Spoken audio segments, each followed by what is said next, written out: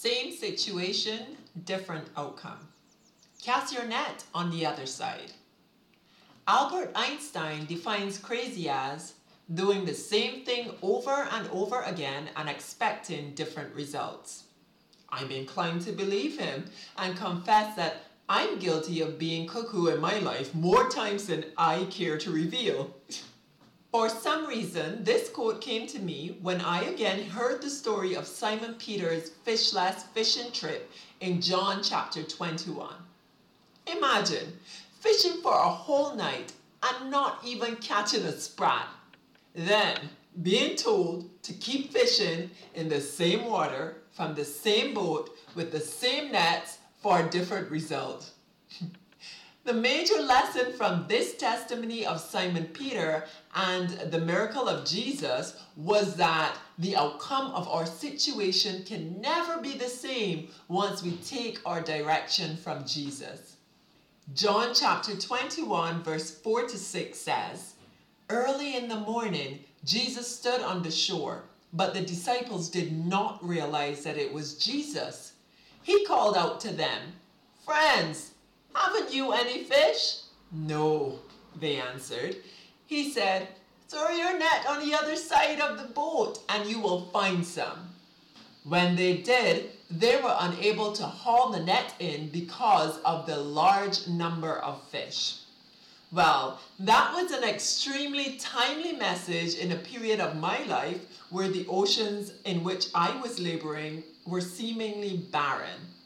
So I got up that morning and in my same situation, I heeded his guidance in prayer for direction in my failed fishing escapades.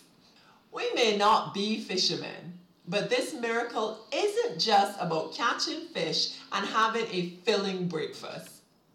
Peter's fishing experience was not just about maritime affairs, but rather about coming up continually empty in a field in which he was supposed to be an expert. I'm sure Peter was about to throw in the towel, nets, and called it just what it was, a hopeless situation. But hallelujah! Praise the Lord for God's guidance in verse 6. "Throw your net on the other side of the boat and you will find some." When they did, they were unable to haul the net in because of the large number of fish.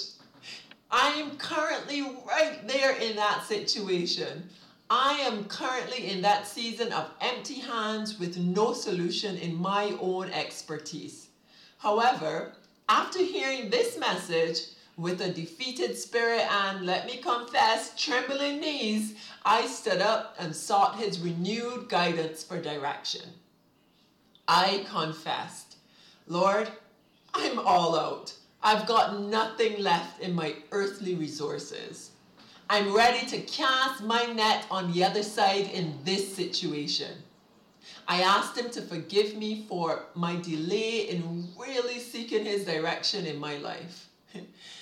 If this is where you are now, that is, feeling empty-handed and stuck in the same situation, needing a different outcome, then please pray with me today. Father God, forgive me, for I have sinned. I have hoarded my anxieties and burdens instead of casting them on you as your word has directed me to do. I admit that I am nothing in any of life's situations without you. Lead me, Lord. I know that though my situation may seemingly remain the same, my outcome will be very, very different now that I've truly let you in. Strengthen my faith, Lord. Embolden me to try once more with my full trust in you. Thank you, Jesus, that your word is as true today as it was when these testimonies were recorded thousands of years ago. Thank you, Lord Jesus, that these same words are just as relevant to my situation today.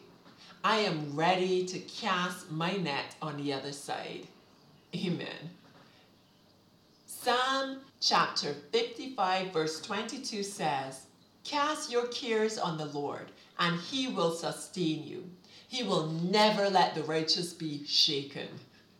1 Peter chapter 5 verse 7 says, cast all your anxiety on him because he cares for you.